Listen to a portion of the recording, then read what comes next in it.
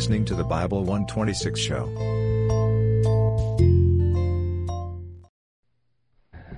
Shall we turn at this time in our Bibles to Nehemiah chapter 8. Nehemiah has returned to Jerusalem some 90 years after the first return, some 160 years from the beginning of the Babylonian captivity. Babylon has been overthrown by the Medo-Persian Empire. Xerxes has become the king of Persia. Nehemiah was his cupbearer. And because of Nehemiah's obvious sadness in the presence of the king, something that was very unusual, the king questioned him on it, and he said it was because of the reports that he had heard concerning Jerusalem. The walls of the city were of rubble, the gates were burned with fire, the people were very discouraged. And so in 445 BC, Artaxerxes gave the commandment to Nehemiah to restore and rebuild Jerusalem. And he returned as an appointed governor over the area by Artaxerxes. And he encouraged the people in the building again of the walls of the city. And in spite of all of the obstacles, both from without and within, the work was accomplished in record time, 52 days. They erected again the walls of the city of Jerusalem, even though Tobias, Sanballat, and others had conspired against them, brought commando raids against them and all. Still, they accomplished the work of God in 52 days. And there was a great celebration of the fact that they had finished the walls. Now as we get into chapter 8, and all the people gathered themselves as one man into the street that was before the water gate, and they spake unto Ezra the scribe to bring the book of the law of Moses, which the Lord had commanded to Israel. And Ezra the priest brought the law before the congregation, both of men and women, and all that could hear with understanding, upon the first day of the 7th month. And he read therein before the street that was before the water gate from the morning until midday, before the men and the women and those that could understand. And the ears of all the people were attentive unto the book of the law. And Ezra the scribe stood upon the pulpit of wood that had been made for that purpose, and beside him stood these other scribes. And Ezra, don't think I'm going to try that. And Ezra opened the book in the sight of all the people, for he was above all the people. And when he opened it, all the people stood up. And Ezra blessed the Lord, the great God, and all the people answered, Amen, Amen, with a lifting up of their hands, and they bowed their heads and worshiped the Lord with their faces to the ground. Now, we see this beautiful scene. The people have gathered together in the area that was there near the porch gate, the street in front of it. Ezra is standing on a little pulpit of wood that has been made for him, and he stands on this and reads to the people, both men and women, who are standing there from morning until midday. He reads to them the law of the Lord. And they stand there listening attentively. About noon, after they had been there probably for 5-6 hours, listening to the Word of God, he blesses the Lord, gives praise unto the Lord, and the people respond by lifting their hands and saying, Amen, Amen. Now the word Amen means so be it. So it is an acknowledgement of the blessing that Ezra had made. Let it be, let it be. And lifting their hands unto the Lord, and then bowing their faces to the ground, they worshipped him. The Jews are rather demonstrative in their worship of God. It is interesting to go to the Western Wall to watch them. I don't know if it is a learned behavior or it's just something within them, but as they are reading their prayer book, they are constantly bowing. And as they get into it, they'll lift their voices higher and higher, and they seem to be moving even faster, as they really get into their prayer book and reading their prayers and all.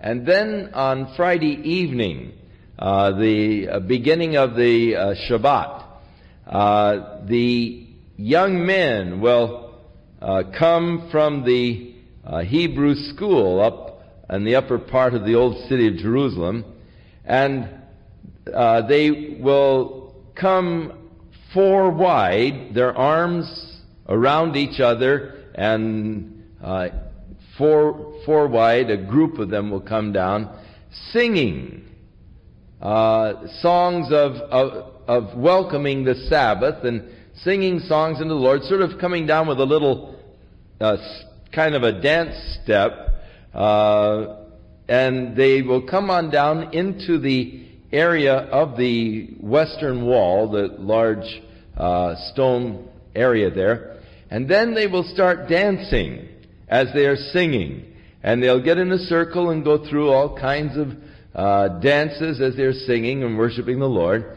And then when they're through, they lock arms and they go out with a little stutter step again back up to the school. But it is a very fascinating sight. And it's something that we always like to observe when we are there in Jerusalem, the Friday evening beginning of the Sabbath and the worship of these people, as their voices are lifted in praise unto the Lord. And as I say, some of them get very demonstrative in their worship, but it is always a very fascinating experience to see. Now, here, if you can sort of close your eyes and picture it, Ezra has been reading to them out of the law of the Lord, and now about noon he just blesses God, and the people all lift their hands and say, Amen, Amen. And bowing their faces now, they bow down unto the ground. They begin to worship the Lord. Beautiful scene as the people are making now a commitment of themselves to the law of God. An acknowledgement of the law of God as the governing principles by which they are going to live. Now, as we read on,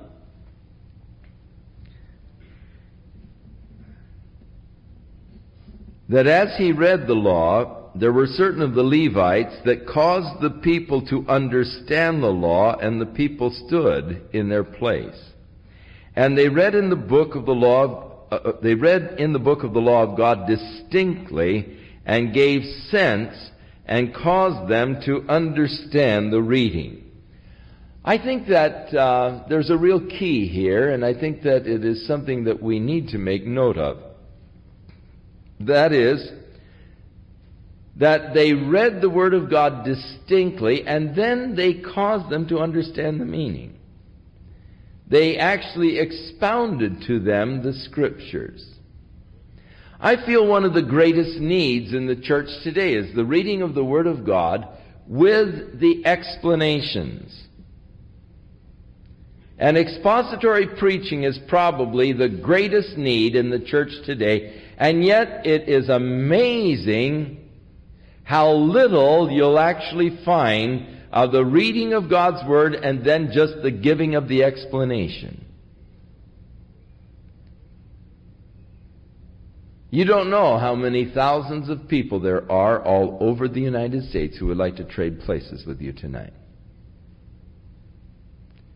There are about 100 people or so in Detroit, Michigan, who have contacted us, and they said, we're praying and believing God to send us a pastor from Calvary Chapel.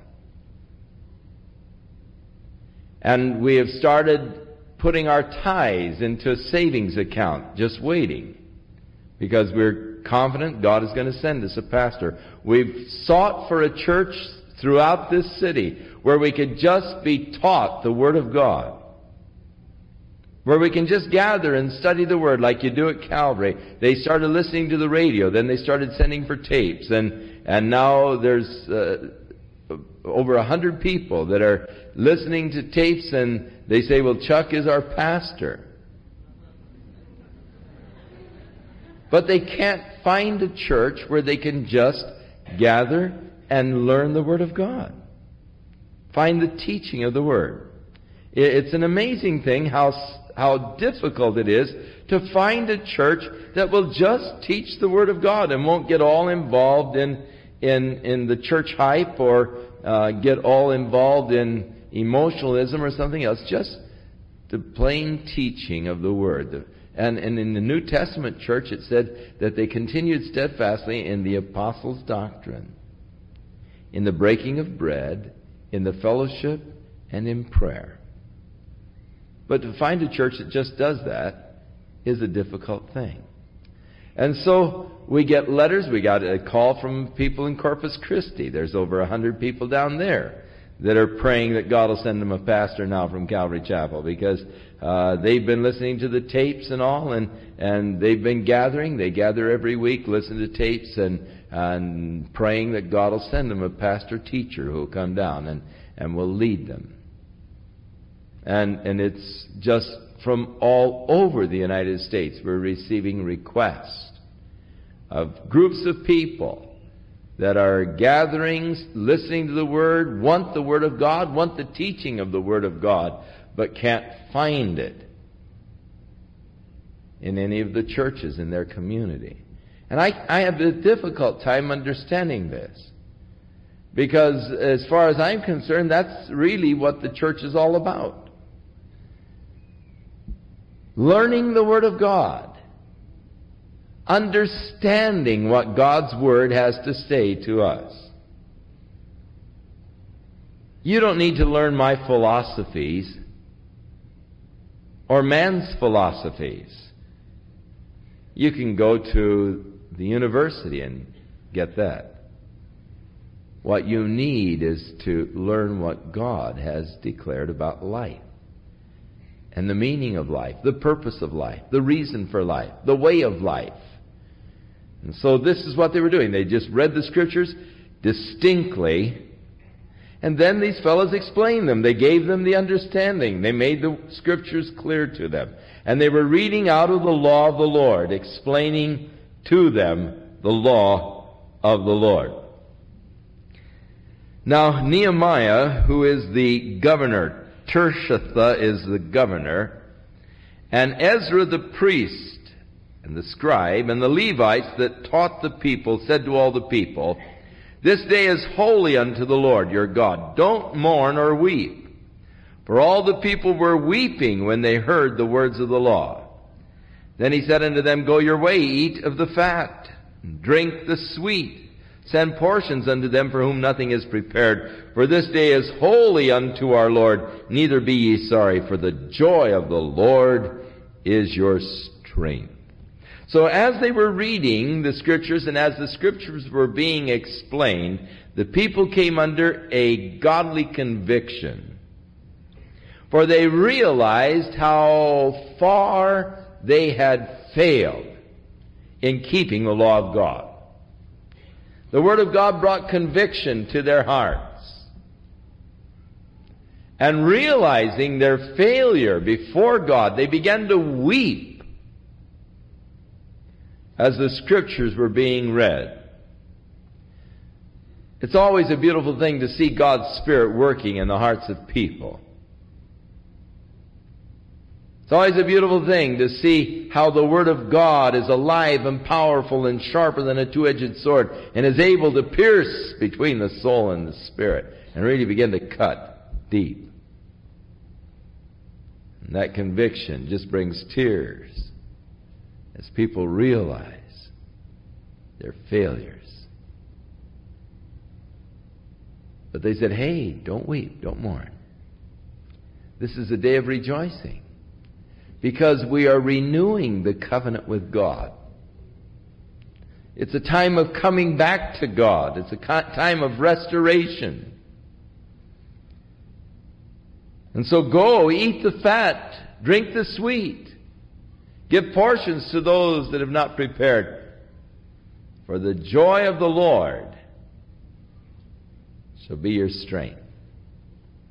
Oh, what joy there is in the Lord, what joy there is of the Lord. And what strength there is in that joy. God has intended that your life be filled with joy. That's God's will for you. God wants you to have a life full of joy. Peter speaks about the joy that is unspeakable or indescribable and full of glory. Jesus said that your joy may be full, and he was talking always about this fullness of joy. What a misconception it is of God to think that God wants to lay heavy burdens on all of us, to make us just, have to grind through life and barely pull through. I just pray God will help me to make it to the bitter end, to endure. Well, God wants you to enjoy. And the command was to enjoy. The joy of the Lord shall be your strength.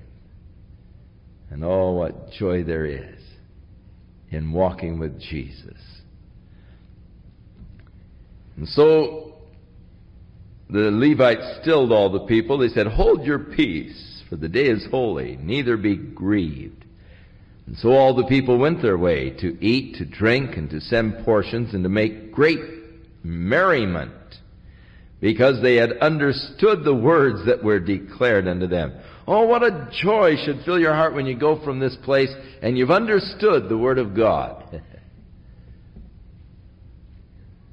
In the New Testament, it talks about where the gospel went and so forth, and it said, "And there was great joy in all that city," as the result of receiving the Word of God. The result of receiving the gospel, always it follows there is great joy. And so they went their way to just make their merriment and all, because they had understood the words. And on the second day there gathered together the chief fathers of all the people, the priests, the Levites, to Ezra the scribe, to understand the words of the law. So the first day it was a public meeting. All of the men and women, plus those that were able to understand. So children from junior high school perhaps on. Those that were able to understand stood there for the reading and the explanation of the law of the Lord. Now on the second day, just the rulers had gathered together that they might be taught the law of God. And they found written in the law, which the Lord had commanded by Moses, that the children of Israel should dwell in booths in the feast of the 7th month, that they should publish and proclaim in all their cities and in Jerusalem, saying, "Go forth unto the mount and fetch olive branches, pine branches, myrtle branches, palm branches, and branches of thick trees to make booths, as it is written." So the people went forth and brought them, and made themselves booths, every one upon the roof of his house, or in the courtyard, or in the court of the house of God, and in the street of the water gate, and in the street of the gate of Ephraim. And all the congregation of them that were come out of the captivity made booths, and they sat under the booths. For since the days of Joshua, the son of Nun, unto that day the children of Israel had not been keeping this particular commandment. Now this particular feast, called Sukkoth, or the Feast of Tabernacles, which takes place in the 7th month of the Jewish calendar, it was commanded in the law of Moses that during this particular feast they were to make these booths, and they were to move out of their houses and for a week live in these little booths that were made out of branches.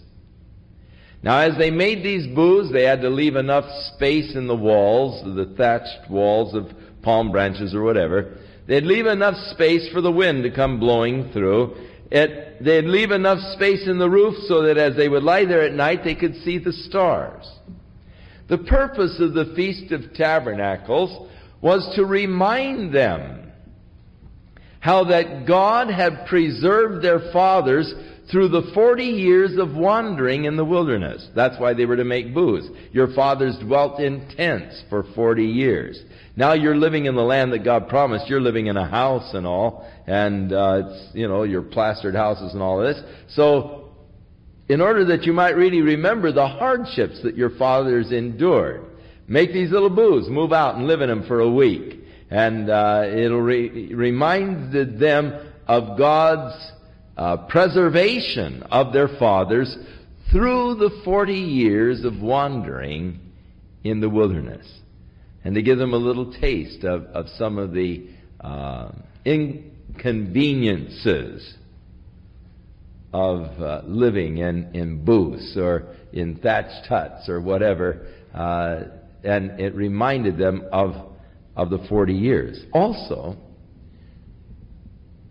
the feast was to commemorate the fact that God was faithful to His promise, and He brought them into the land and gave them the land that He had promised to their father Abraham. So, a twofold aspect of the Feast of Tabernacles. Feast of Tents. Remember the tents that your fathers dwelt in as they were in the wilderness, and how God preserved them.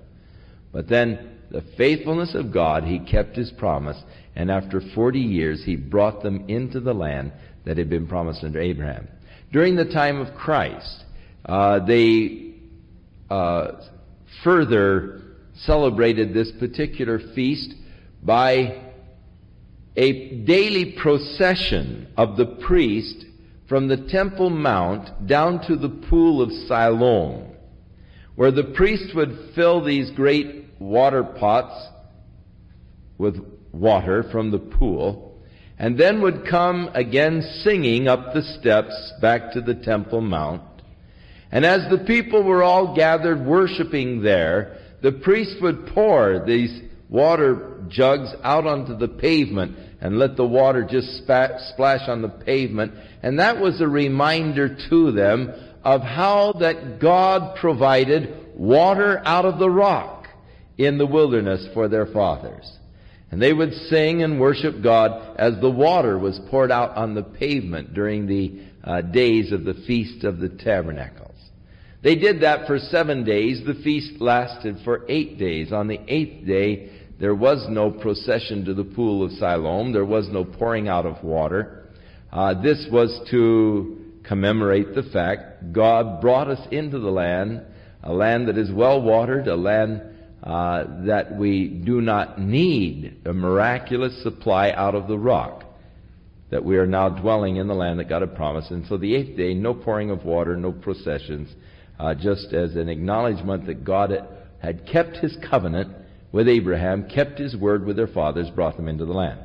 Now, the Bible tells us that Jesus was in Jerusalem on the last day, the great day of the feast, which was the Feast of Tabernacles, and He cried, saying, "If any man thirst, let him come unto me and drink." This was the day that they didn't make the procession to the pool of Siloam. And Jesus declaring Himself as the rock from which the water of life flows. To the present day, many of the Orthodox Jews still build little booths beside their houses, and they'll move out and live in these booths for the 7-day period of the Feast of Tabernacles. When we were in Jerusalem and in Haifa and all, during the Feast of the Tabernacles several years ago, beside several of the houses, we saw these little booths that the people have made, and they moved out of their houses and lived in these inconvenient little booths, and they do it to the present day. There are probably Orthodox Jews here in Orange County that do live in these little booths for the period of the feast. Now, it is interesting, on the feast of the Jews, the three major feasts was Passover, Pentecost, and Feast of the Tabernacle. On these three feasts, all of the male Jews had to come to Jerusalem to present themselves to God. They all just came to stand here before God. Here we are, God, your people. And there was great celebration, great feasting and all during this period of time. Two of the feasts have been fulfilled, for they were prophetic. They were looking forward. They are all of them prophetic, looking forward to future events. The Feast of Passover, commemorating the lamb that was slain in order that the firstborn might be spared the death, was only a foreshadowing of the Lamb of God that was to be slain in order that we might have life, that we should not perish but have everlasting life. And thus, it was significant that Jesus was crucified during the feast of the Passover, in order that he might fulfill that which that feast foreshadowed, the Lamb of God who was to take away the sins of the world. The Feast of Pentecost was a celebration of the first fruits. For 50 days after the Feast of Passover, they would go out and they would cut the corners of their fields and bind the sheaves and bring them in and offer them to God in a wave offering. And this was saying to God, "Here, Lord, are the first fruits of the harvest that you have given to us this year." Because the spring wheat and grains and so forth all ripen up about June over there. And so they offer to God the first fruits of the harvest there in June, at the Feast of the Pentecost. And it was significant that when the day of Pentecost was fully come, as the disciples were gathered together in Jerusalem, suddenly there was the sound from heaven like as unto a mighty rushing wind, and it filled all the house where they were seated, and they were all filled with the Holy Ghost. And they spoke in other tongues as the Spirit gave them the utterance or the ability to do so. And it happened right on the day of the Feast of Pentecost, which again is significant because there, when 3,000 people were added to the church, was the first fruits of the glorious harvest that God was going to gather together in the church, the bride for Jesus Christ. And the first fruits of that were on the day of Pentecost, the day in which they were offering to God the first fruits of the great harvest. And so that feast was always foreshadowing the first fruit of the bride of Christ, the great harvest that God was going to gather. Now, the Feast of Tabernacles. Remember, it commemorates the 40 years of wandering in the wilderness, but it also commemorates the covenant of God completed, coming into the promised land, and now dwelling in this glorious land of promise. The earth has been going through a long wilderness period. But God is going to keep His promise. Peter said to us, God is not slack concerning His promises, as some men count slackness, but He is faithful to usward. But there will be those in the last days, scoffers, who will say, well, where is the promise of His coming? Since our fathers have fallen asleep, all things continue as they were from the beginning.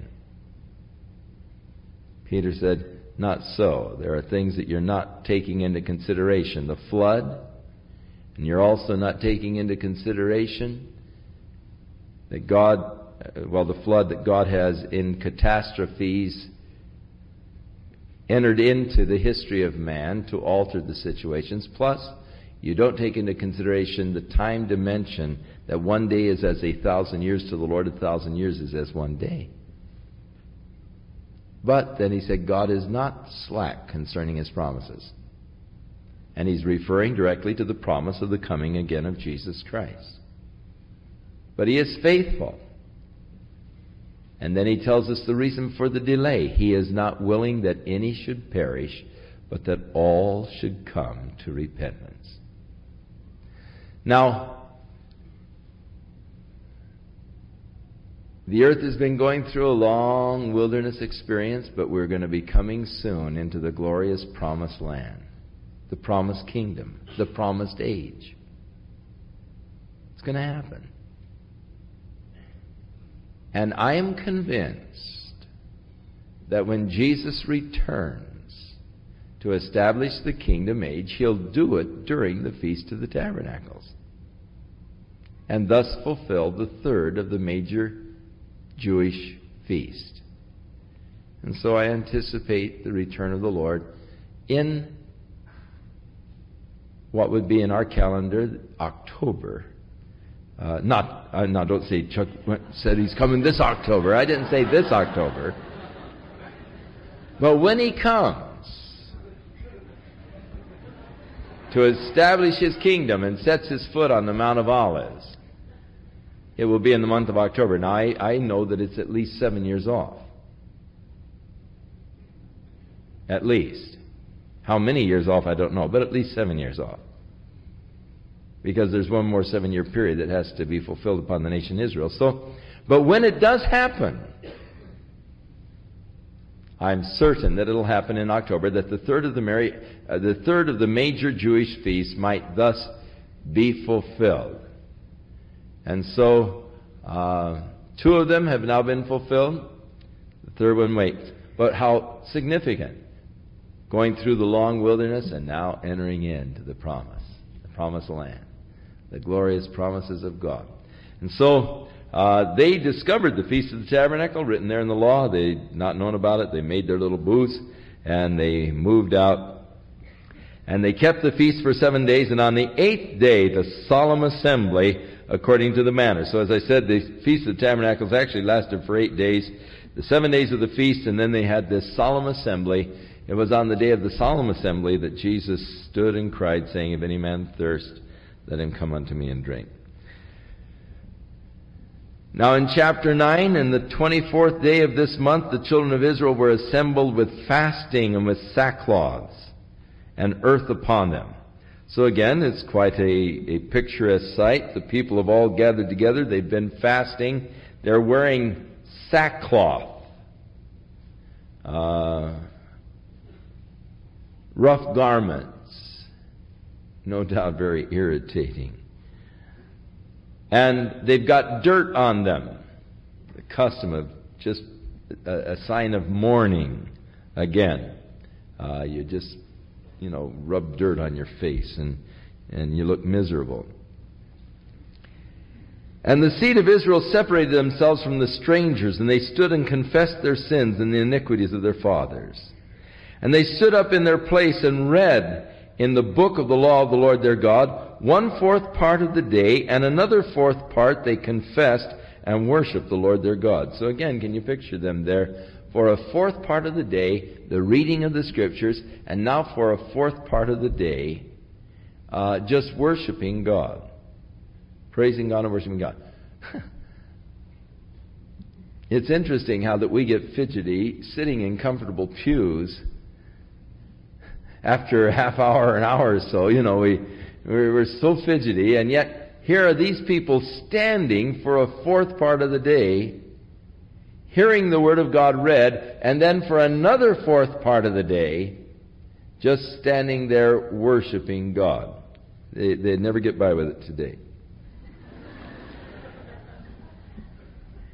Then stood up upon the stairs the Levites, and they cried with a loud voice unto the Lord their God, and they said, "Stand up and bless the Lord your God forever and ever, and blessed be thy glorious name, which is exalted above all blessing and praise. Thou, even thou art Lord alone, and thou hast made the heaven and the heaven of heavens, with all the hosts of the earth, and all things that are therein, the seas, and all that are therein. And thou preservest them all, and the host of heaven worshipeth thee."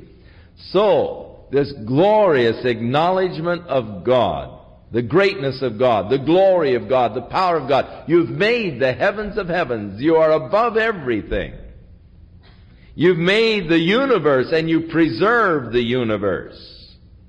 Now it is interesting that Paul tells us in the book of Colossians concerning Jesus Christ that all things were made by Him, and by Him all things are held together. This whole universe is held together by the power of Jesus Christ. According to Coulomb's law of electricity, positive forces repel each other, opposite forces attract. Try and put two positive poles of a magnet together, and you'll see how the positive poles repel. But the whole concept of a magnet and the attraction is that of the opposite poles attracting, the positive poles repelling.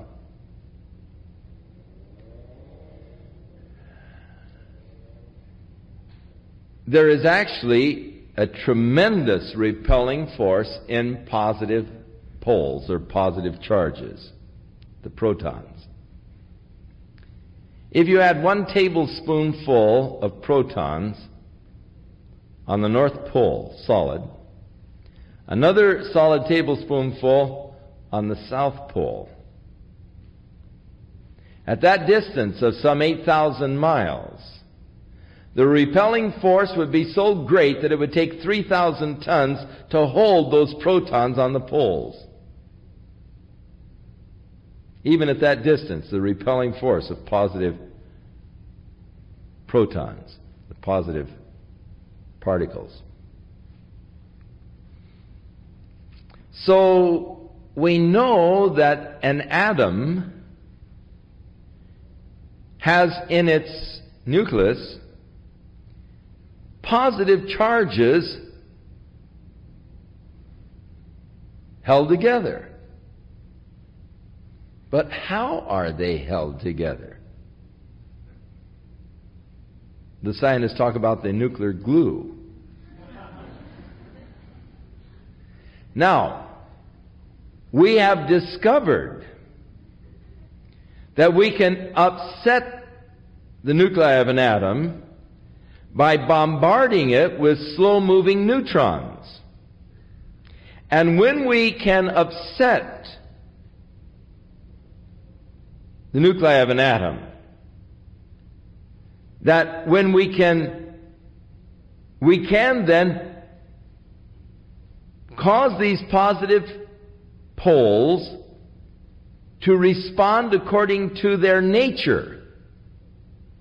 And we have an atomic explosion.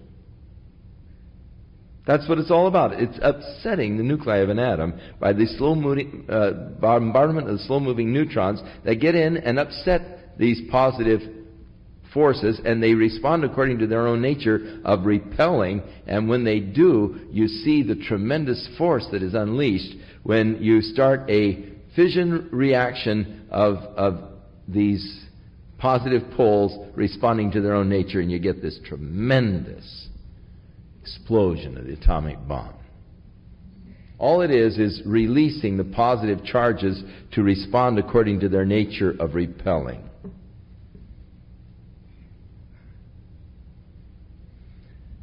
Now, if that much power is unleashed by nature, when they are responding to their nature, then it also stands that it takes at least that much power to hold them together, contrary to their nature.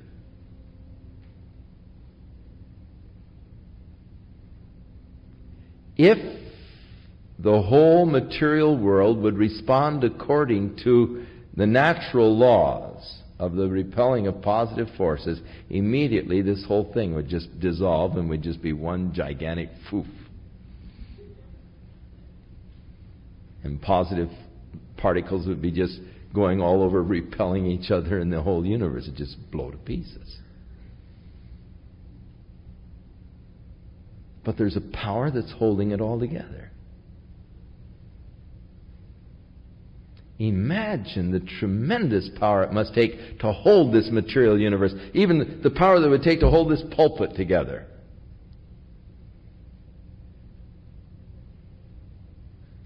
The amount of fissionable material in the bomb at Hiroshima was about the size of a dime.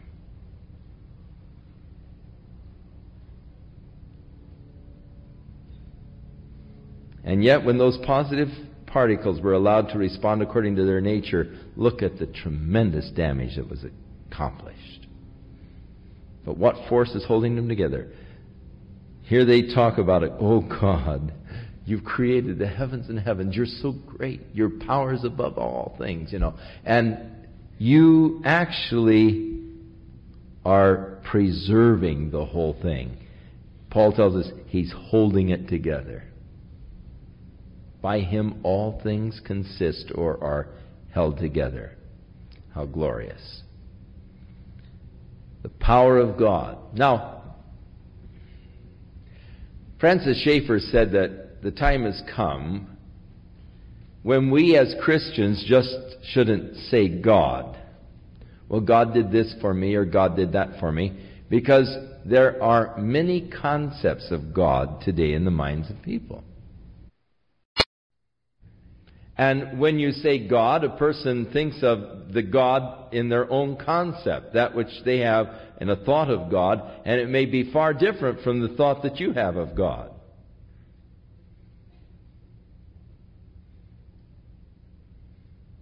Some fellow may sit and meditate upon his navel and say, oh, that's God, Or you sit and you hold a rose and you smell of it and you say, oh, that's God.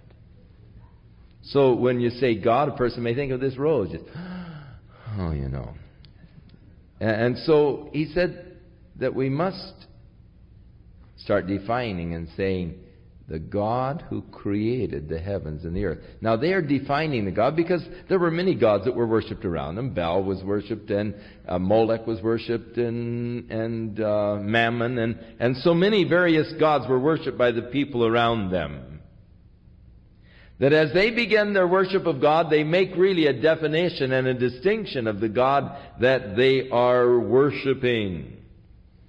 Bless Jehovah your God forever and ever. Blessed be thy glorious name, which is exalted above all blessing and praise. For even thou, O Yahweh or Jehovah, alone hast made the heaven and the heaven of heavens, the whole universe, with all of the host, and the earth, and all of the things that are therein, the seas and all that is therein. Now they've been reading the law of Moses. And they've been reading Genesis. In the beginning, God created the heavens and the earth. Been reading the first few chapters of Genesis. And so they acknowledge that God was the one who has created, even as is declared in Genesis, this whole universe and all that is in it. Now it is interesting, in the New Testament, the 4th chapter of the book of Acts, when the apostles were responding to the prohibition that was laid upon them by the religious leaders not to speak anymore in the name of Jesus. Peter and John gathered with the disciples, and they told them the experience they had before the Sanhedrin. And they prayed, and when they started to pray, they said, O Lord, thou art God. Thou hast created the heavens and the earth and everything that is in them. Probably remembering the prayer offered here in Nehemiah, where much the same thing is said. Thou art the God who has created the heavens and all the hosts, the earth and all the things that are in the sea, that all the things that are in, and you preserve them all. And the host of heaven worshipeth thee. So the host of heaven would be a reference to the angels who worship God. So when he said he created all the host of heaven, it would be he has created all of the angels, and they do worship him. Thou art Yahweh, the God who did choose Abram and brought him forth out of the Ur of the Chaldees. You gave him the name of Abraham. And you found his heart faithful before thee. And you made a covenant to give him the land of the Canaanites, and the Hittites, Amorites, Perizzites, Jebusites, and Girgashites, and so forth. And you have performed your words, for you are righteous. Acknowledging that God made the promise to Abraham, God fulfilled the promise to Abraham. Here we are, we're in the land. For God, you are righteous. And you did see the affliction of our fathers in Egypt. You heard their cry by the Red Sea. You showed your signs and wonders upon the Pharaoh. And so they're just sort of rehearsing their history. They had been reading this history. They had been listening to it. They've been reading the law of the Lord from morning till noon. And so these are the things that they were reading in the first 5 books.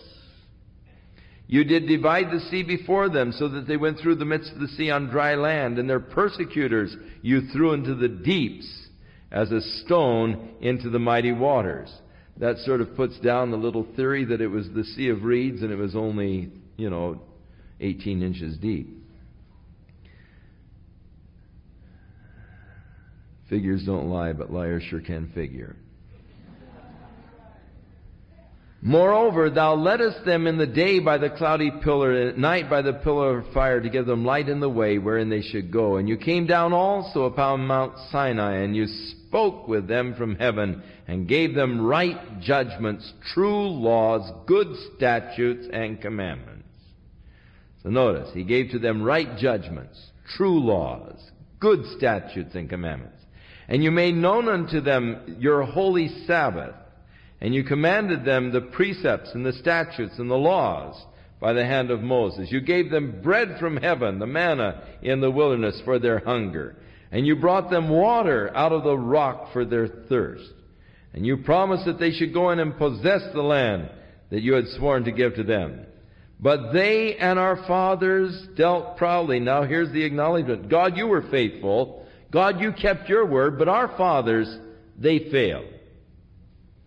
Always the failure is on our part. So many times we're wanting to blame God.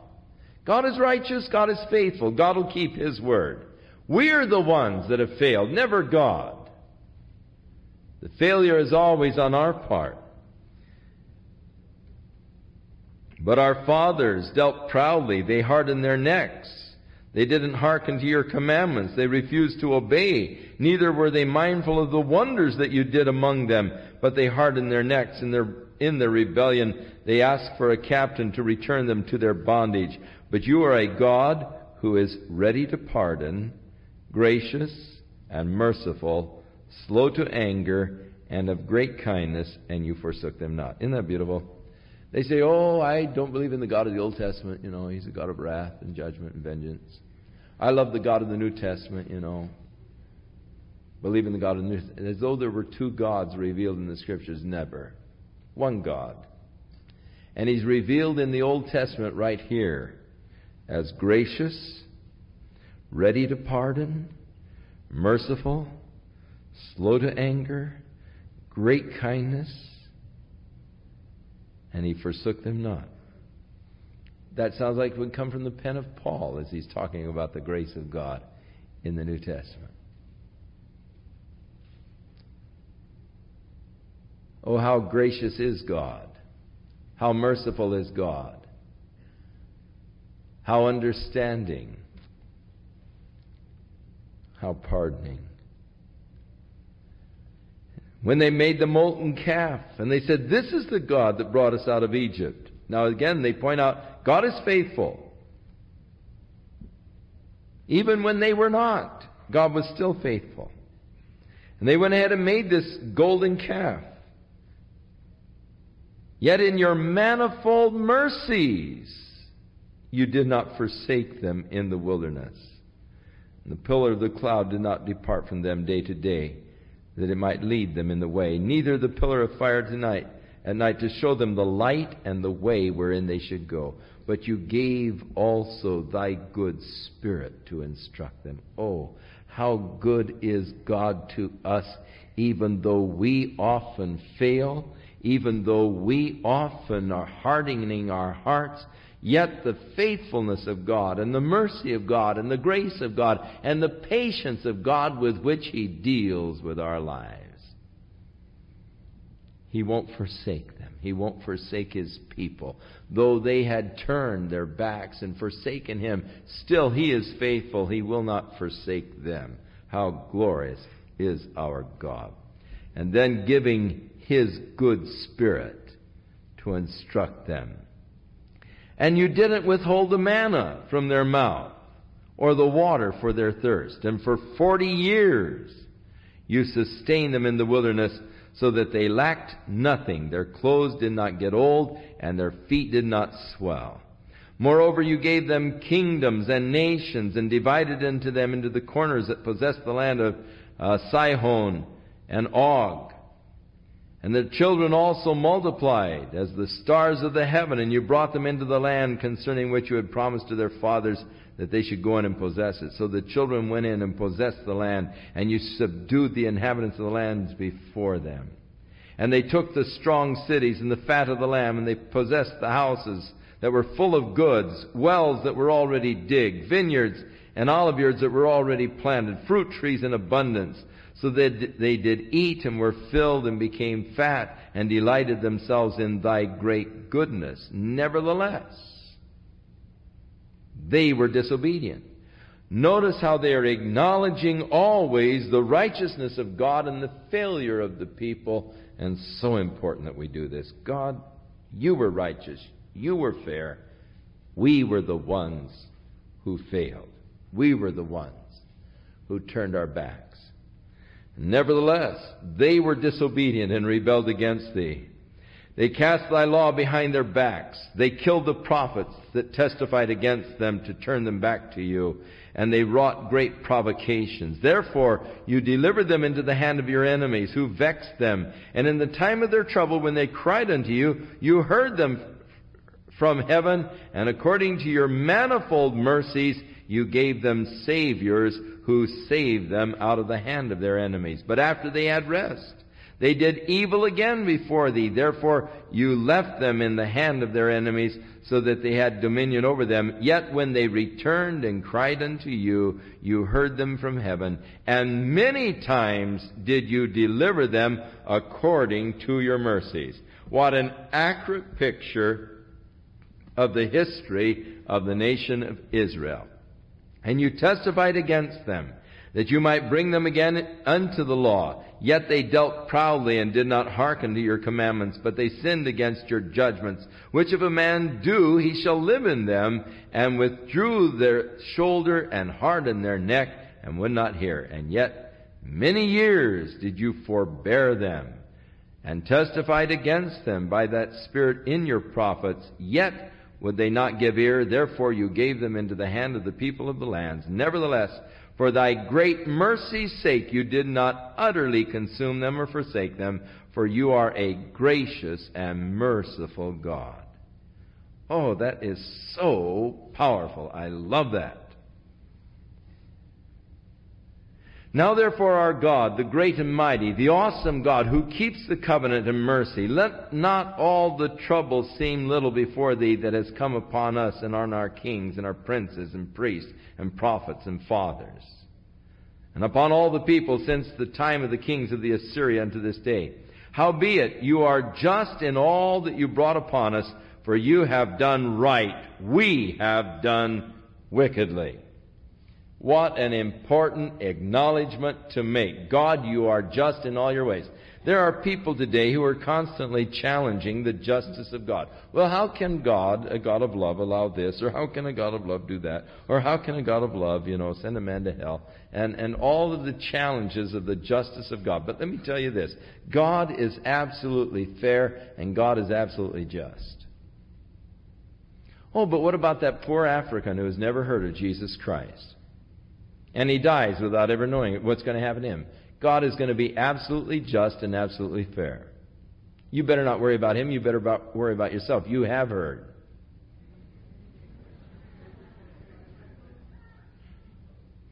You're the one you better be concerned about, because you know. God will be fair with him if he doesn't know. God will also be fair with you because you do know. He's righteous. O God, thou art a righteous God. You're just in all that you've done. For you have done right. We are the ones that have done wickedly. And neither have our kings or our princes or our priests or our fathers kept your law, nor hearkened unto your commandments. And your testimonies wherewith you did testify against them. For they have not served thee in their kingdom, and in thy great goodness that you gave to them, and in the large and fat lamb which you gave before them, neither turned they from their wicked works. Behold, we are servants this day for the land that you gave unto our fathers to eat the fruit thereof and the good thereof. Behold, we are servants in it, and it yieldeth much increase unto the kings whom thou hast set over us because of our sin. Also they have dominion over our bodies and over our cattle and at their pleasure, and we are in great distress. And because of all of this, we make a sure covenant and write it, and our princes and Levites and priests seal to it. Okay, here's the whole picture. God, you were fair, you were honest, you were right, but we're having a horrible time. You know, we are servants in this land. The kings are ruling over us, and though the land is producing, they're exacting taxes that are ruining us. Now, God, we want to renew a covenant with you. We want to get right with you. Important step. We want to make a covenant. We want to sign to the covenant. Lord, we want to put our X. I'm going to walk in a covenant. I want to renew the covenant of God. Marvelous, marvelous idea and purpose. So, these are the guys who signed the covenant. Now, these words were sealed, and these people signed the covenant, starting with Nehemiah, the governor.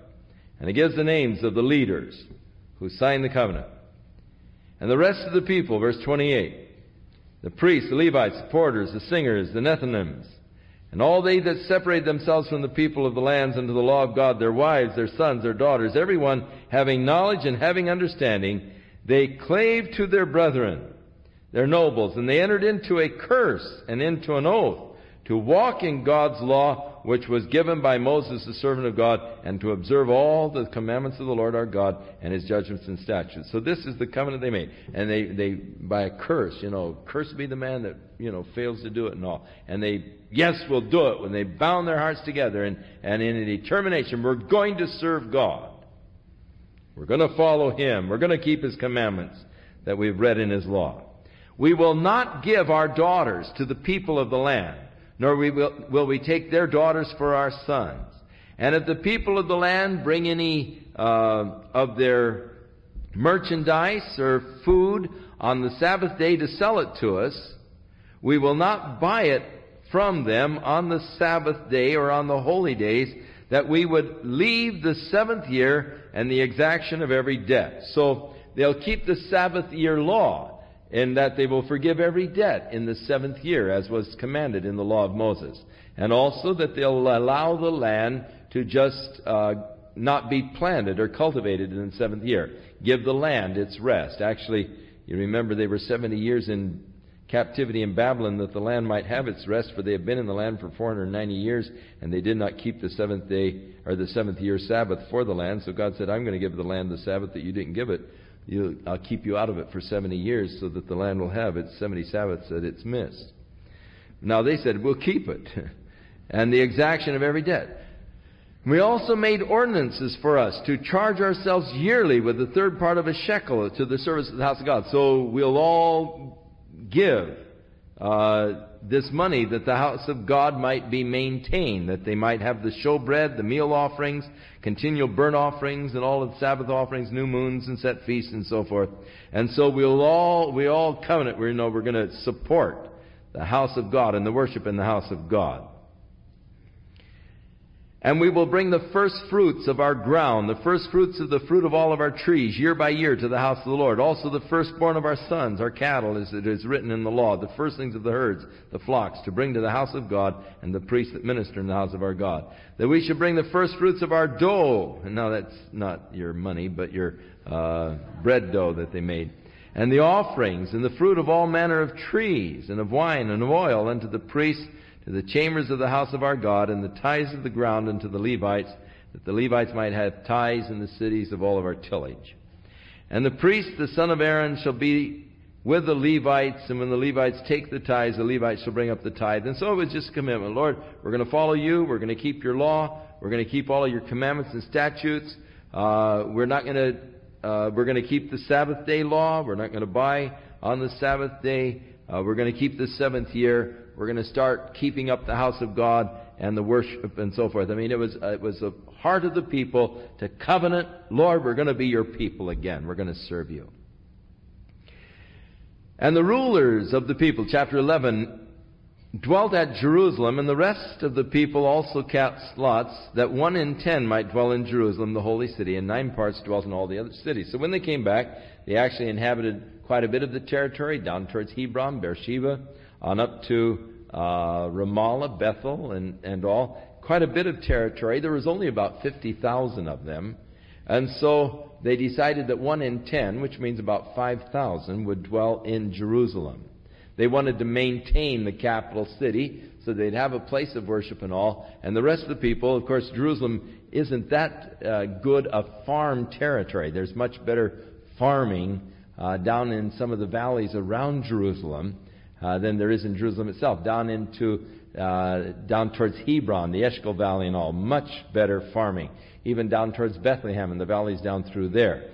So 1 in 10 would, and so they cast lots to find out which ones would stay in Jerusalem, and the rest would move into the surrounding territories and live in the surrounding territories. And so we have the names of the families upon whom the lots were drawn, who should dwell in Jerusalem. And then, beginning with verse 20, the names of the families that were to dwell in the other cities round about. And some of the cities and the villages where they were to dwell. In chapter 12, now these are the priests and the Levites. And so it gives the names of those priests and Levites that were serving at the time.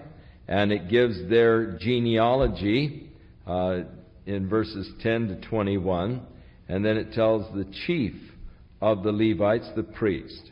So when we get to verse 27 of chapter 12, and at the dedication of the wall of Jerusalem, they sought the Levites out of all of the places to bring them to Jerusalem to keep the dedication with gladness, both with thanksgiving, with singing, with cymbals and psalteries and with harps. And so the time of the dedication of the wall was to be a time of great festivities, a lot of singing, a lot of music, a lot of excitement and worship as they were dedicating the wall. So gathering, the Levites were most of them the musicians among the people, so to gather them together, and the sons of the singers, they gathered themselves together both out of the plain country and around about Jerusalem, from the villages, and also from the house of Gilgal and the fields of Geba and so forth, and from all over the people gathered. And then he said, I brought up the princes of Judah upon the wall, and I appointed 2 great companies of them that gave thanks, whereof one went on the right hand of the wall towards the dung gate, and those that went down in that direction. And also, verse 43, that day they offered great sacrifices. They rejoiced, for God had made them rejoice with great joy. And the wives also of the children rejoiced, so that the joy of Jerusalem was heard even afar off. So a tremendous day, dedicating the walls and worshiping God, and just the shout and the joy and the singing was so glorious it was heard for a long distance. And at that time, some were appointed over the chambers of the treasures for the offerings and for the first fruits and for the tithes to gather them out of the fields. And both the singers and porters kept the ward of their God and the ward of the purification according to the commandment of David and Solomon. For in the days of David, Asaph was appointed as the chief singer to sing songs of praise and thanksgiving to God. And all Israel in the days of Zerubbabel and the days of Nehemiah gave the portions of the singers and the porters every day his portion. And they sanctified the holy things unto the Levites, and the Levites sanctified unto the children of Aaron. And on that day, they read in the book of Moses in the audience of all the people, and therein was found written that an Ammonite and a Moabite should not come into the congregation of God forever, because they met not the children of Israel with bread and with water, but they hired Balaam against them, that he should curse them. Howbeit our God turned the curse into a blessing. Now it came to pass, when they heard the law, that they separated from Israel all the mixed multitude. So they're discovering things all the time in the law of God. As they're reading the law of God, they're discovering things, and then they're seeking to inaugurate them. And so reading again, they came across the passage that a Moabite or an Ammonite were not to come into the house of God forever, because of the treatment that they gave to the children of Israel when they were coming from Egypt into the promised land. They would not allow them to pass through their land. They wouldn't help them with food. King Balak hired Balaam to come and curse them and all. And so God said, don't let them in the house of the Lord throughout all their generations. So they separated all the mixed multitude out of them. Before this, Eliashib, the priest, who had the oversight of the chamber of the house of our God, was allied unto Tobiah. Now Tobiah was this rat who gave Nehemiah so much trouble when he was trying to rebuild the law. But here the priest was a friend of his. And so he had prepared for him a great chamber in the temple, a place where they used to keep the meal offerings, or all of the wheat and for the meal offerings, the frankincense, the vessels, and the tithes of the corn, and the new wine and the oil. One of the storage rooms the high priest gave to this guy Tobiah and put his furniture in there, let it become his living quarters. And here was this guy that gave such a hard time to Nehemiah in the building of the walls and so forth. Now this priest, because he's his friend, patronizing him and all, gives him a place to live in the temple. And so we read that, but in all of this time, I was not at Jerusalem when these things were happening. For he had returned back to Persia. And he didn't know that the priest had given this place to Tobiah there in the temple. And so he said, well, this time I wasn't in Jerusalem, for in the 32nd year of Artaxerxes, the king of Babylon, I came unto the king, and after certain days I obtained leave of the king. So after 12 years in Jerusalem, rebuilding the walls, setting things up, governing, Nehemiah returned back to Persia. Came back to the king, and no doubt gave him reports and all. And after a period of time, and we don't know how much time, the king of Persia allowed Nehemiah to come back to Jerusalem. And when he got back to Jerusalem, what does he find? But this rat Tobiah that had done so much to hinder the work of God. Here he's got sumptuous quarters right in the temple of God. The priest has given him these quarters. They took out the area where they stored the corn and so forth, and they said, here, you move right in, you know, brother rat. And so I came to Jerusalem, and when I found out the evil that Eliashib did for Tobiah in preparing him a chamber in the courts of house of God, it grieved me sore. Therefore I tossed all of his furniture out, and Tobiah out of the chamber. And I commanded that they cleanse the chambers, and brought again the vessels of the house of God, and the meal offering, the frankincense. So man, he's coming back and he's cleaning house. He finds Tobiah set up house, his furniture and all, and man, he just tossed him out with his goods. Put him out. And I perceived that the portions of the Levites had not been given to them, for the Levites and the singers that did the work were fled everyone to his field. So, remember, just a little while back, everybody had read the law, and they said, oh, we're going to serve God. We're going to write the covenant, we're going to sign, we're going to tithe, we're going to support the temple, we'll give the shekel and so forth, third part of the shekel annually. We're going to do these things. God, we're going to keep your law. God, we're going to keep your Sabbaths and all.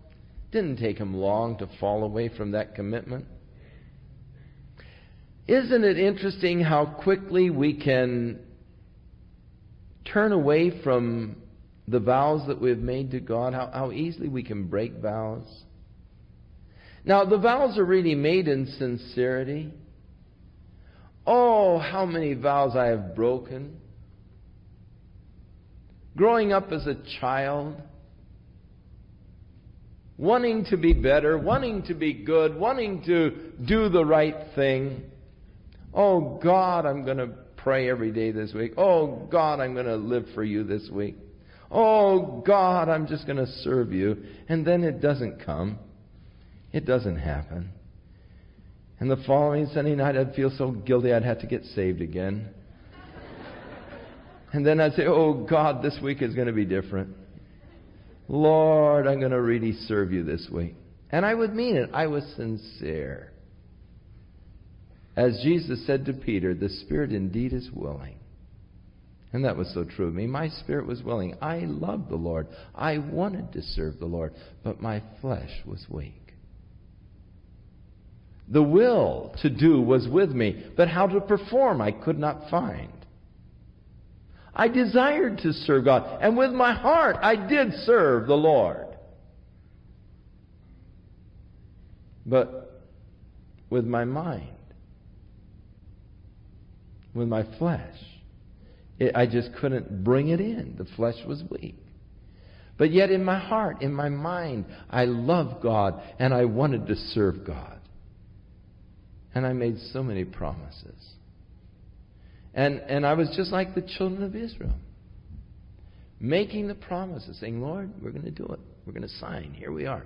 And I even signed covenants. Every summer camp, we had covenant signing up there. You know, I'm going to live a victorious life for Jesus Christ all year long. I'll never drink. I'll never smoke. I'll never go to the devil's places. And the whole thing. And standing around the campfire, tears flowing down my face. God, this year I'm going to serve you. The will was there. The desire was there. The problem came in the performance. How to perform, how to do. Oh, how I thank God for the day in which I discovered the grace of God. And that the blessings of God upon my life were not predicated upon my faithfulness to my promises or vows. But the blessings of God upon my life were bestowed because He is a God of grace, full of mercy. And I began to experience then the work of God in my life, His grace, His mercies. Don't make promises anymore. I found out making promises to God really wasn't to trust in His grace, but it was to trust in my flesh. I always thought I could do better. And every vow that I made was expressing to God some confidence in my flesh. Lord, I'm going to do this for you. And I meant it. But my flesh is weak. I know that in me, that is in my flesh, there doesn't dwell a single good thing. So I do not challenge the sincerity of these people when they sign this covenant. God, we're going to serve you and all. But Nehemiah, the leader, goes, and soon the people are, back to their old tricks. They're not paying, and thus the Levites had to all go back out into their fields. They all had to go back and get their jobs again. They had to go to work. And thus the temple worship was forsaken. So Nehemiah said, I contended with the rulers, and I said, why is the house of God forsaken? I gathered them together and set them in their place, and then brought all of Judah, the tithe of the corn and the new wine, the oil into the treasuries. And I made treasurers over the treasuries. And he names those that he made as treasurers. Remember me, he said, O my God, concerning this, and wipe not out my good deeds that I have done for the house of my God and for the offices thereof. And in those days I saw in Judah some who were treading their wine presses on the Sabbath day, and they were bringing in the sheaves, and they were loading down their donkeys, and also their wine and their grapes and their figs, and all manner of burdens which they brought into Jerusalem on the Sabbath day. And I testified against them in the day wherein they sold these victuals. And there dwelt men of Tyre also therein, and they brought fish and all manner of goods, and they sold on the Sabbath to the children of Judah and Jerusalem. Now they had said earlier, Lord, we're not going to buy on the Sabbath, no, we're going to keep your Sabbath. Here they violated that. So I contended with the nobles of Judah, and I said unto them, what evil thing is this that you do and profane the Sabbath day? Did not your fathers do that likewise, and God bring all of this evil upon us and upon the city? Yet they bring more wrath upon Israel by profaning the Sabbath. And it came to pass, when the gates of Jerusalem began to be dark before the Sabbath, I commanded the gates should be shut, and charged that they should not be opened until after the Sabbath. And some of my servants set I at the gates, that they should allow no burdens to be brought in on the Sabbath day. So Nehemiah, to correct this violation of the Sabbath, ordered in the evening before the Sabbath began, close and lock the gates and don't unlock them until the Sabbath is over. Stop the trafficking on the Sabbath day. Now, it is interesting that the Jews actually start closing down on Friday afternoon about 2 o'clock for the Sabbath. Just as Nehemiah established before it gets dark, they start taking off now for their Sabbath about 2 o'clock in the afternoon. They close their shops. And also that everything is over. By the time the sun goes down, the family is all gathered in the home, and the mother offers her little prayers. She lights the Sabbath candle. And they begin then their Sabbath worship. Also, there are some areas of Jerusalem where they're seeking to enforce the Sabbath. And they don't want any cars driven through their area on the Sabbath day. And so they put barricades up in front of some of the streets. So that there are some streets in Jerusalem where you can't even drive a car on the Sabbath day. And then there are boys who have their piles of stones. And if you decide that you're going to drive a car there anyhow, you'll find your car stoned on the Sabbath day. Now that's a violation of the Sabbath day to bear a burden, hurl a stone, but they feel righteous in doing it, and they actually stone the cars that would drive through their neighborhoods on the Sabbath day. Now Nehemiah was forcing the Sabbath. He closed the gates in the evening before it gets dark. Go ahead and lock the gates and don't open them up until the Sabbath is over. So some of the merchants and the sellers of all kinds of wares were lodged outside of Jerusalem for a couple of weeks, once and then twice. So I testified against them, and I said unto them, why are you lodging about the wall? If you do this again, I'm going to lay hands on you. And so from that time forth, they did not come any more on the Sabbath. And I commanded the Levites that they should cleanse themselves, that they should come and keep the gates to sanctify the Sabbath day. So remember me, O my God, concerning this also, and spare me according to the greatness of thy mercy. Lord, remember my good deeds. And in those days also I saw Jews that had married wives from Ashdod and Ammon and Moab, and the children spoke half the speech of Ashdod, and they could not speak the Jews' language, but according to the language of each people.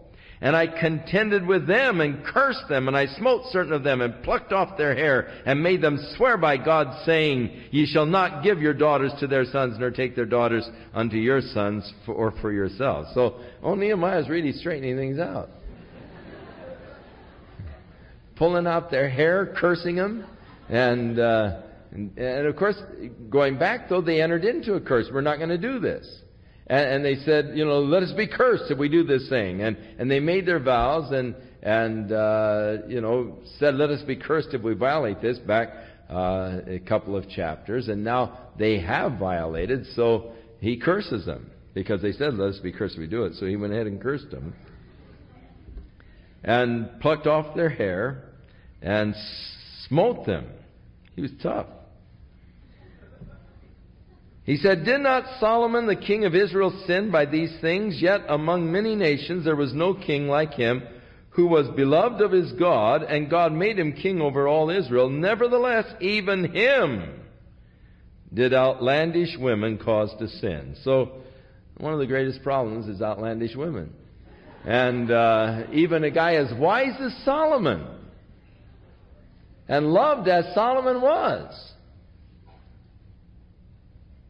Outlandish women were his downfall. You know, there is something here.